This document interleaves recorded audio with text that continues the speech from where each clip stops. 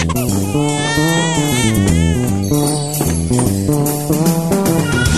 to the Parents at Work podcast, a podcast for the modern parent working in the modern world. Join us as we interview leading experts in their fields to unveil the secrets working parents need to succeed at work. Thank you for joining me at the Parents at Work podcast, a podcast for parents who want to excel at work, even though they have young children. And I am thrilled today to have a guest with me, Michelle Callan, who is a lawyer, just like I am, with a young son. And I'm going to let Michelle, you introduce yourself and tell the folks a little bit about what you do. Great. So I am a senior associate at a law firm called Paul Weiss. It's a big New York-based firm, and I'm in their DC office. I have a 3-year-old son named Gabriel. We call him Gaby. And my husband is a doctor. He is finishing a fellowship, his second fellowship, this one in surgical pathology at Hopkins. We live in DC, so he commutes over to Baltimore daily, and he's on call every 3 nights. I am an 8th-year associate at my law firm, so I work essentially 9 to 7 in the office. I rush home to put my son to bed and then log back on afterwards and work off until midnight. So our daily routine is a little bit hectic. We have a lot of balls in the air, but we're doing our best to juggle it all. Yeah, I know that. I know you guys are busy. And just for those of you who don't know, and if you're outside of the lawyer community, you have no reason to know, but Paul Weiss is a big law firm, a very high-profile law firm, and you guys work on some pretty intense cases. Isn't that right? Definitely. So we work for some of the biggest companies that folks kind of know of. So the firm represents Exxon in a number of matters, MasterCard, the NFL. So pretty much kind of the biggest companies, we represent them in their larger litigations. And I tend to serve the role of basically next up to the partner. So managing, both speaking with the clients directly and the partners, and then managing teams of associates as well. So it's a bit hectic. And then we also do a ton of pro bono work. So I write a lot of amicus briefs at the Supreme Court level or courts of appeal in big cases. I worked on a brief in the whole women's health case, the most recent Supreme Court abortion case, and just a bunch of cool pro bono opportunities. So we keep that in the mix as well. That's great. I know your son might be with you. My 4-year-old daughter, Lucy, is with me, and she just walked in to ask me what time it is. It is 11:30, Lucy. And there she goes, back to Dr. Mustafa. Yeah, no, you've got a lot of plates spinning, and I'm glad to have you on the show to share your perspective. Why don't you just tell us an overview of your parenting story and share with us any details about if you had always planned to be a parent, how has it been for you, and how did you get here to be on this show? Sure. So I think I had always wanted to be a parent. My husband said he could have gone either way initially, and now he can't believe that he said that, knowing our son. We were actually high school sweethearts, and so we dated for quite some time before we got married. We had been dating for 8 years when we got married at 24, and then we waited 5 years before we had our son. But we were still pretty on the young end for doctor lawyers to have kids. So, and kind of everything went according to plan until when I was 34 weeks pregnant, it didn't, and my water broke, and we had a preemie on our hands. So Gabriel decided to enter the world on his own terms and has since made pretty much everything on his own terms. It's made the predictability of our life a little less under our control, but it's also been really fun. I'm fortunate enough that my firm, it's not my current firm, but it was a prior firm, similar type firm, though big New York based. I was in their LA office when my son was born, and I had a very generous maternity leave. So I was out for a little over 5 months at home with my son. My husband, by contrast, was a resident, and he had no leave whatsoever. So luckily our son was in the NICU at the same hospital where my husband worked, and he stuck out to try to spend time in the NICU with our son. But it was hectic, and it still pretty much is. Our son now goes to preschool, Kensington, and he's about to move to another one near our new house. So we have preschool, and then we have a nanny who picks up and also sometimes helps in the morning. So we've been just every day taking it day by day. we were at UCLA. That's where my husband was doing residency, and our son was in the NICU there for 2 weeks. And after that, we came home, and I was on maternity leave for a little over 5 months, and then I headed back to work. We did this crazy conglomeration of 3 nannies and 2 grandmothers who would switch around schedules with me managing all of them, in addition to my job and trying to temper everyone's expectations and keep them all happy. One of the little known facts about family help is that it's helpful, especially financially. Grandmothers tend to have a lot more opinions than nannies. So true. So sometimes my husband calls family time, it's not the same thing as vacation. He calls it community service often. I found myself doing a lot of community service. I love that. It was great to see him have time with his grandparents and know them and be familiar with them. And then when he was about 15 months old, we moved out to D.C., where my husband started a 2-year fellowship at NIH, the National Institutes of Health, and I moved to my firm's D.C. office. A year after that, I moved to a new firm, and our son started preschool. We had a nanny in addition to preschool who did pickups, because one thing I didn't realize until becoming a parent was that there might be all these daycare resources, and they close at 6, which sounds reasonable. But if your daycare is near your work and you have a commute, I have to leave at 4:30 in order to be able to pick up my son, guarantee that I'm there at 6. So when both parents are working full-time jobs, it requires both paying for full-time daycare and for part-time nannies, which tend to be expensive. So we quickly discovered that good childcare in either LA or DC costs in the range of around $50,000 a year, which is challenging with student debt and mortgages. So that's kind of been our life. Our son's about to start a new preschool near our new house that we recently purchased, and we have a fabulous nanny, and we visit grandparents, but they are no longer part of the day-to-day childcare situation. So it's been doable, but by no means easy. Yeah. An observation and then a question for you. It's so funny. Like I always, both sets of grandparents for our kids are involved, which is fantastic. But I always am under the illusion that when one of them comes, when one of our grandparents comes, that we're going to get a break. And while the grandparents are certainly well-meaning, our kids seem to ratchet up to crazy to match how many hands are there. So nobody gets a break. It's just that much more insane. Not that I don't appreciate them coming, because we certainly do. Let me ask you this: what was it like having a husband who's a doctor when you're going through that? My father is a doctor, retired now, and there was a double-edged sword when there were always medical issues, because it was helpful to have an expert, but sometimes he thought he was too much of an expert about different things. What was your experience? How was it having a husband who's a doctor going through that? It's funny because I think in some ways it makes things both more worrisome and less worrisome, at least from kind of a doctor's perspective. And I know that's confusing, so I'll explain it a bit. But in terms of having a healthy son, which thankfully, and I should have said this up front, our son is perfectly healthy despite being premature. He's great. He's small, but that's probably because I'm small. And he's a bad eater, but that's normal for kids, I think. So part of having such a healthy kid is that I think a lot of times doctors, once you're healthy, they will just not look at any medical thing as significant, because their baseline for what needs medical care is so extreme. So, for example, my husband diagnoses leukemias and lymphomas for a living, and he'll come home and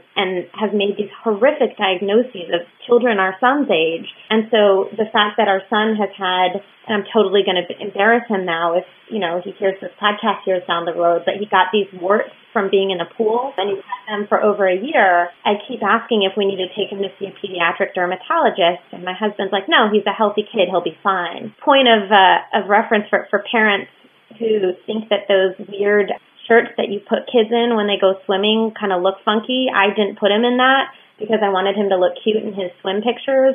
And the result were these nasty warts that he got. Apparently they're in pools, and that's why all the good parents actually have their kids in these ugly shirts.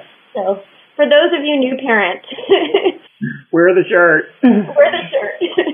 You're a perfectly good parent. It's hard not to beat up on yourself sometimes. Well, let me ask you how, and you and I talked about this a little bit before we started the podcast, but, what is your perspective on, you were already at least, a number of years into your career before you had Dave. How has that affected you? I mean, I know you listened to the first podcast here. I mean, for me, it was, it was a real eye-opener just because I was used to, which I enjoyed doing, work, being hyper-prepared for everything. And, I didn't have anything else, anybody other than myself to care for. And it was it was impossible to keep up that kind of pace and be involved in my kid's life. What was your perspective? I mean, how did it affect you and your career and your ability to work, and how do you deal with that? I don't know that. I think it's a constant struggle, and I don't think I have a clear answer, but I was surprised how I was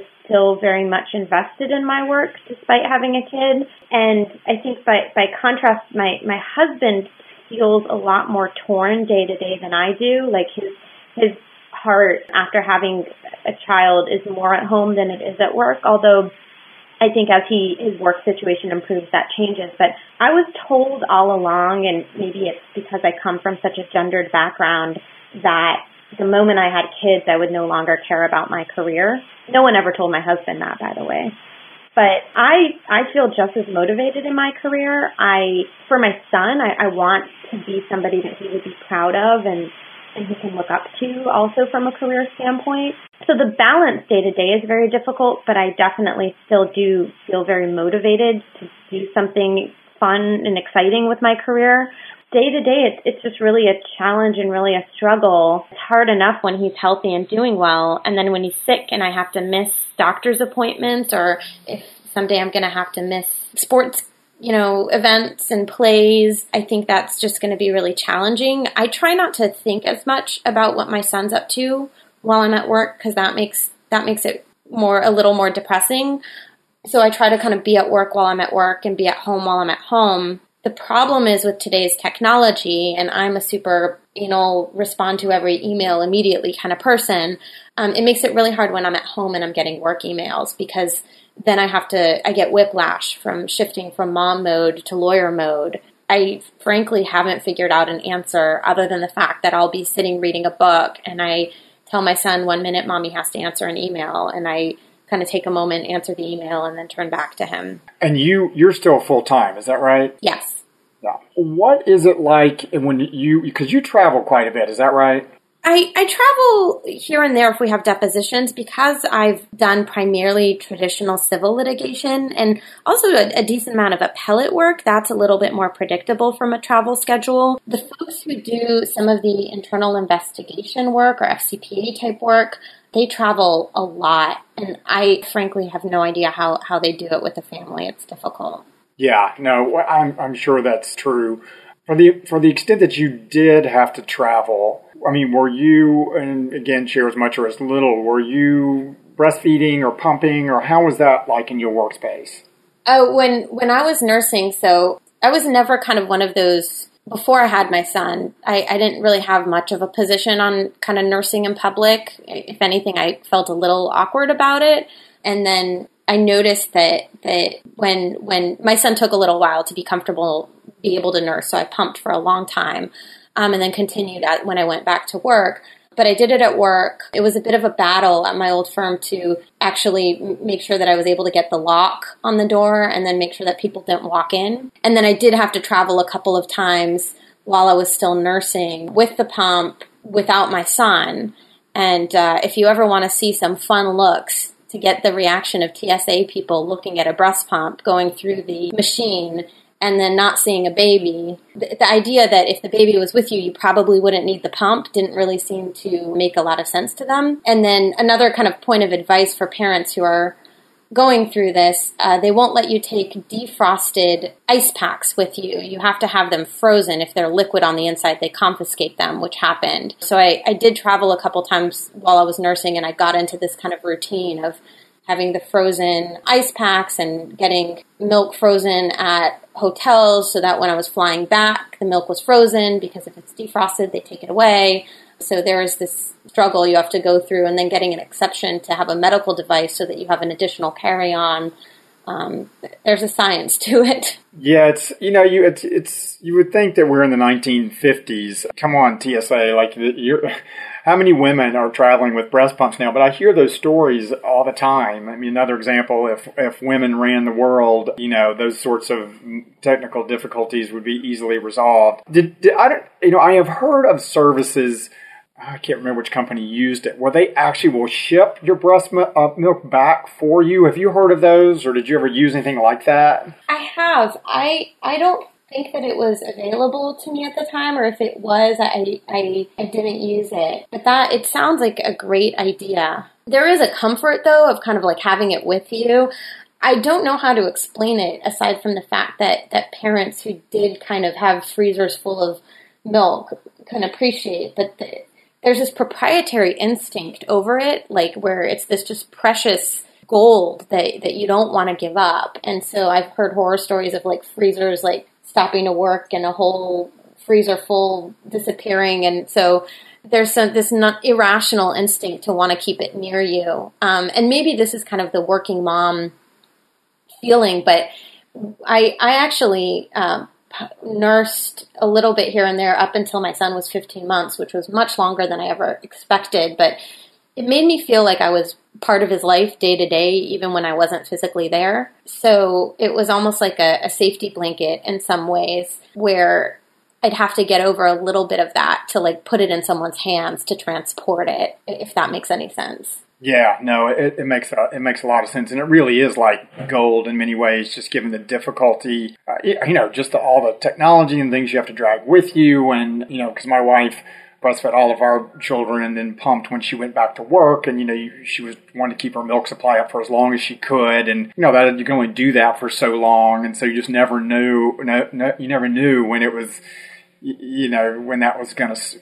She was going to stop, and it was just, it was like gold. We kept it in a special place in the freezer, and I completely understand that. Let me ask you what it's like. You're a hard-charging associate at a big firm. Any thoughts on people in a similar career trajectory? Because obviously you haven't made partner yet, but you're still early on in your career. What's it like in big law? Associate versus partner or having a child? I think that's a humongous distinction that is still being understood in a lot of ways. So it used to be back in the day, 15 years ago or so, 20 years ago, that folks made partner around 7 years into time at a firm. So, if you kind of do the math, that meant that around age 32, if they went straight through, people made partner. So a lot of people waited to have children until after they were partners, which then meant that they had a lot more financial resources. And nowadays, though, it takes 10 years plus at big firms. A lot of people take time off. So the possibility of having children and the possibility of having children while you're still on the younger side, that's just not realistic. So there are a lot more folks who are having children as associates. And while our jobs pay extremely well, given the amount of student debt people have and the fact that childcare does cost, good childcare does cost around $50,000 a year, give or take, it's very challenging. A lot of partners I've spoken with who have children are like, oh, well, let's say they go to trial. They say, oh, it's really difficult to go to trial, and I'm really busy, and I bill 300 hours a month or more. But, the way I've made it work is I just bring the nanny with me wherever I am and get an extra room for the kid and the nanny and at least get to see my kid here and there, which all sounds well and good until you kind of try to price what a hotel would cost, for 3 months. And paying for the nanny, it's just not, for us, it's not financially feasible. I think for a lot of associates who are doing it on their own, the types of things that work for partners are very different than what works for associates. And so there is this kind of divide in terms of how you make it work on an associate salary versus a partner salary. Yeah, no, as I mentioned, my wife has been in a number of big law firms, still is, and she was always interesting, and it's still largely this way. I'll be interested to get your perspective that folks who were partners at her firms usually had somebody at home. And they were still, I mean, this is obviously changing, but it's still, the partnership ranks were mostly men, still are, but certainly when we had young children, and even ones that were within our age group or maybe a little bit older, they often had the stereotypical, arrangement with the wife at home who took care of all the details. And even though, they were well-meaning, they really didn't understand really what it was like to try to get work done. Yes, maybe they had to go home and do some work, and the kids were around, but they had their wife, they had their nanny.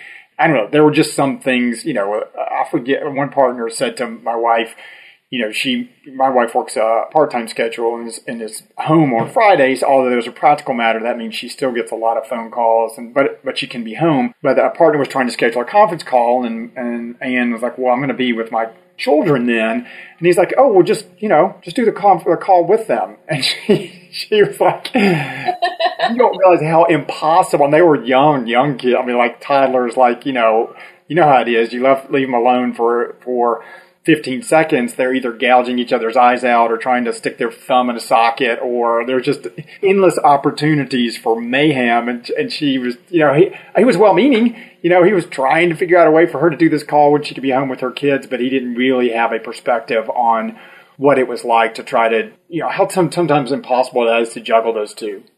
Definitely. And I think, and that's one of the things I'm so lucky with my husband having his crazy schedule and then also doing a huge share of the child care.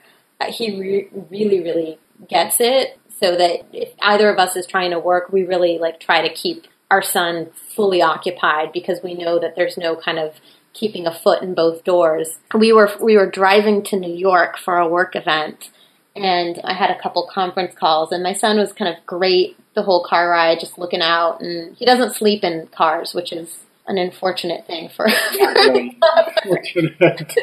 But I prepared him. I said, Mommy has these calls, just keep listening to your music. Or for whatever reason, he knew that I needed him to be quiet during these calls. So the entire time I was on these calls, he was screaming bloody murder from the back seat, trying to get my attention, because he knew I needed him to be quiet on those calls. So there's just something about kids where they know how to get their parents' goat. And if it's a parent who cares a lot about career and wanting to do a good job, they will do everything in their power to get the attention on them. So maybe I just have a particularly exciting child, but I suspect toddlers just in general are, it's one thing to have a 10-year-old be in a room doing his or her own thing. It's another thing to leave toddlers to their own devices or be in close proximity to them while trying to talk. Absolutely. No, it's not just you. We experience much the same. Let me get your perspective on something that I think about, and that is that, the great fortune to be able to have a healthy child. The reason for this podcast, of course, is to talk about the challenges and opportunities for trying to keep your career on an upward trajectory when you have a child. And it's certainly very difficult, and those are very real issues to deal with. But I'm constantly trying to remind myself, or having to be reminded, that people are, I can understand somebody listening to a podcast like this who is struggling to get pregnant or who has a special needs child and thinking, I can't believe you guys are even talking about this. Do you ever have that thought or that perspective? All the time. So before I went to law school, I actually double majored in undergrad. One was philosophy, but the other was a major I created in disability studies. And I focused particularly on kids with autism and high-functioning autism. And so when we were thinking about having a child, it was something that was very high up on my mind. My husband and I also during undergrad, we spent a summer working at a camp for kids with disabilities. So being around people with disabilities is something that is really important to me. And so also knowing the statistics about the likelihood of having a healthy child, but then also the likelihood of complications, just knowing the numbers and the data quite well heightens that as a possibility. And every day I am so thankful that my son is, he's challenging in that I can't give him an answer that's not logical, because he'll call me out on it. But I'm so lucky to have that as my challenge. So we try to be thankful. And if we do have other kids, it's something that we know is a possibility that we need to prepare ourselves for. So I think, some of these sorts of podcasts and these sorts of conversations are akin to some of the conversations that took place surrounding Sheryl Sandberg and Lean In, and how her book only applies to a certain population of people. There are people out there who have challenges that I know that I can't even fully comprehend, and I really applaud what they do every single day, because it makes my challenges look like nothing. Yeah, absolutely. I think it is a privileged conversation to have, an important one, but a privileged conversation to have. Now, I know that you are heavily involved in the Women's Bar Association here in D.C., and you are doing some things around parenting with that organization. Do you want to talk some about that? Sure. I got involved with the Women's Bar Association when I moved to D.C., and I co-chaired 2 committees last year, and I'm on the board this year. And it's been just fabulous to see other working moms and working parents, but Women's Bar Associations, primarily women. And so my mom stayed home full time. My mother-in-law stayed home. I come from a community where kind of a very middle class community where pretty much all the moms stayed home. And the ones who worked, may have worked here and there, but didn't have careers. So to be around other women who had careers and had families and are passionate about both, it's really a privilege, and there are just such fabulous people involved in the organization. So it makes kind of the day-to-day struggles. There's a place to go, to ask, I'm having this struggle with, transporting my pump, or, and they'll say, well, here's like the TSA rules that say that you're entitled to bring it as a medical device, or just concrete issues that come up. They've been there, and they can give specific, they can both be a good, ear to hear problems and kind of relate to them, but then also give truly helpful solutions. Yeah, no, I think it's a fantastic organization. I'm glad you're doing that work through them. Do you want to speak to any challenges? And I know we talked about having your husband on the show, and I hope we're able to do that at some point. But that your husband has faced in, having a child and being a man with a child and doing some of the drop off and those sorts of things. I think in some ways he's faced more challenges than I have. I think people at work understand a mom leaving early to pick a kid up. They can be a little less understanding of a dad doing that. So he did most of the drop-offs when he was at NIH. Now at Hopkins, he's really not able to do much of either. But even still, there'll be some days where he's just not as productive as he would like to be. And so he heads home to cook dinner and see our son. And I can see, it's very challenging to him because the other fellows in his program don't have children. And I think a lot of the attendings, also the ones who do have children, made a point of prioritizing their careers over their families in a lot of ways. And so they're also a lot less receptive to a dad who's choosing to put family at such a high priority. So there's a lot of stigma now that dads face that I don't, we talk a lot about what the challenges moms face, but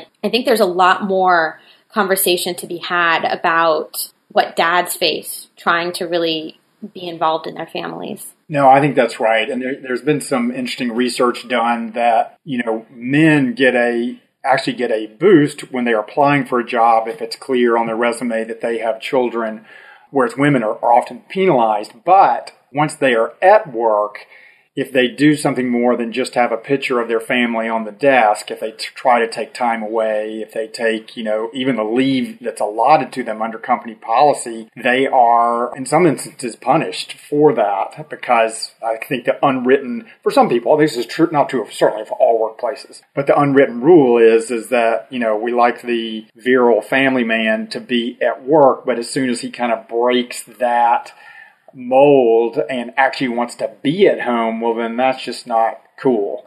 And I think that's still a factor for a lot of men. Definitely. And it's something that, well, obviously needs to change, but also people who are so focused on women's issues and resources for moms and, feminists in general, it's not possible. I mean, especially, for a heterosexual couple to be able to have a mom who has a full force career without a spouse who's contributing a lot. So even from a purely feminist standpoint, it is in feminist best interest to really help support dads, because I just don't think that this life is possible without support from both parents. And, and the more important thing is that there shouldn't really be a distinction between, if a mom or a dad wants to spend time with his or her family, the fact that the person is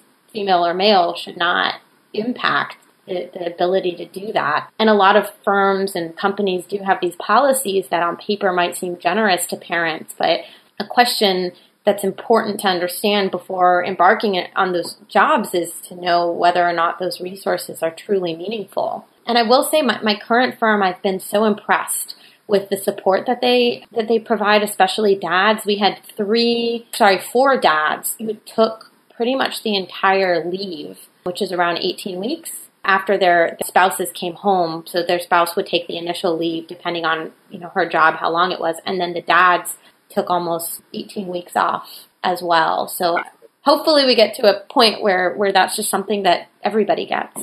I think that's right. I think it is changing, and we do see men who are not, or at least not as reluctant to take that leave, and that's important because there have been a number of, there are articles and studies recently that men just don't, I think they self-police. Even if the leave is available, they don't feel free to take it, either because that's their own, they've internalized some of those own restrictions, or the company is giving signals that they shouldn't take the leave. But I think that's changing some, not as much as, I think there was a great hope that millennials in particular, millennial men, because they unlike my generation X and certainly the baby boomers, where there was a more entrenched expectation that the man would work. Millennials would express sympathy or support for men taking leave, but it's been interesting. There was a study recently that millennial men, once they started having children, start assuming more traditional gender roles. But I do think we're seeing some of that change, and we're seeing more men taking that leave, because the research certainly shows that children benefit by having both parents involved. Oh, it's fascinating. I didn't know that about millennials. And it's curious, it's interesting to see as society evolves to kind of see where we go. One of the things that comes up a lot at the Women's Bar Association, and it's something that I've been thinking about a lot, is when I was growing up, the expectation was that a lot of these gender differences would disappear by the time, my generation was in full force in their careers. And I think a lot of people have been surprised to see how it hasn't, that we've reached this stagnation. So for example, 20 years ago, for the last 20 years, women have made up 50% of law school classes, and yet the percentage of female equity partners or female partners in general is nowhere near 50%. I don't know what the statistic is in terms of whether this is an equity, non-equity distinction, but at a certain segment of firms, it's something around 8%.